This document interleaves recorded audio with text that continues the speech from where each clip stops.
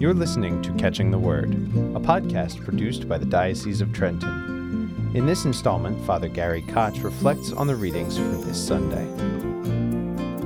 On this 24th Sunday of Ordinary Time, Jesus takes up his cross as a promise to us.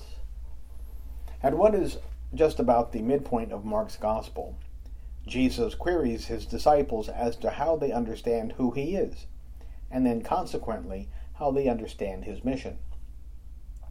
We might presume that each of these disciples has already asked the same question for himself, and they have probably even discussed it among themselves.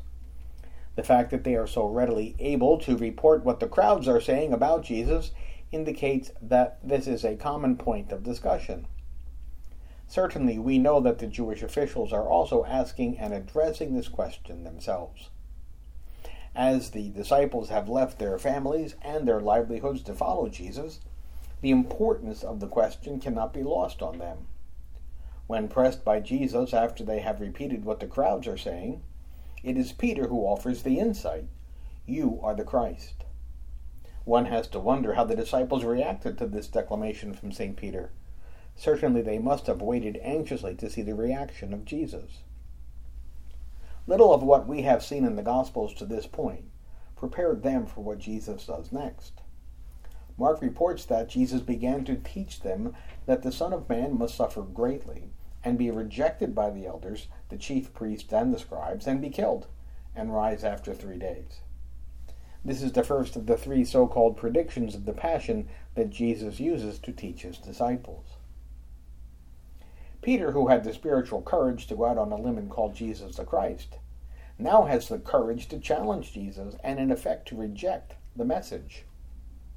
On one level, we can see the intimacy of the relationship between Jesus and Peter, as Peter shows the confidence to be able to rebuke Jesus. On the other hand, we can see what Mark has been hinting at throughout the Gospel, that the disciples just don't really understand who Jesus is. Peter's reaction is understandable on several levels. First, and on a real practical level, this rejection or denial is a normal human reaction to hearing what seems like bad news. Having invested everything in following Jesus, they were not, at least consciously, preparing to see Jesus assassinated and their own lives threatened. We know that the disciples who have had the argument as to which of them was greater were anticipating a different reception when they arrived in Jerusalem. Likewise, the sons of Zebedee seek to sit on the right and the left of Jesus in his kingdom. That question does not come from an expectation to encounter the death of the king. Another sense of confusion among the disciples is in understanding the messianic role. The Messiah was to restore the glory of the Davidic Solomonic kingdom. Here it sounds as if Jesus is leading them to Jerusalem to fail and not succeed. Peter and the disciples could not grasp the meaning of the cross. The cross did not carry a positive meaning in the Jewish world, or indeed anywhere in the Greco-Roman world.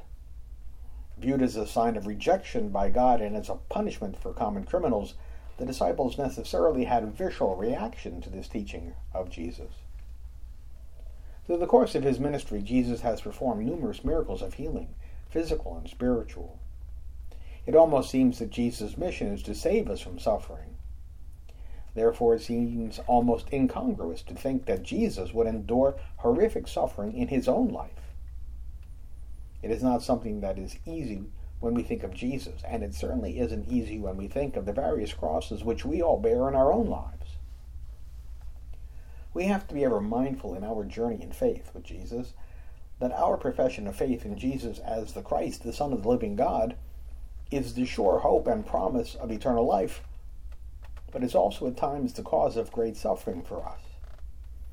Many still suffer the death of martyrdom for his sake. Many experience alienation from family, friends, and loss of social status for the sake of his name. Jesus will transform the meaning of suffering by taking it upon himself and sanctify it.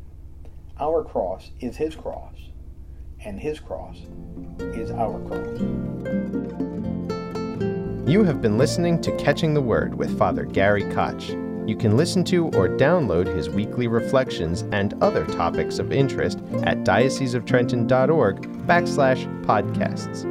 Catching the Word is a podcast produced by the Diocese of Trenton.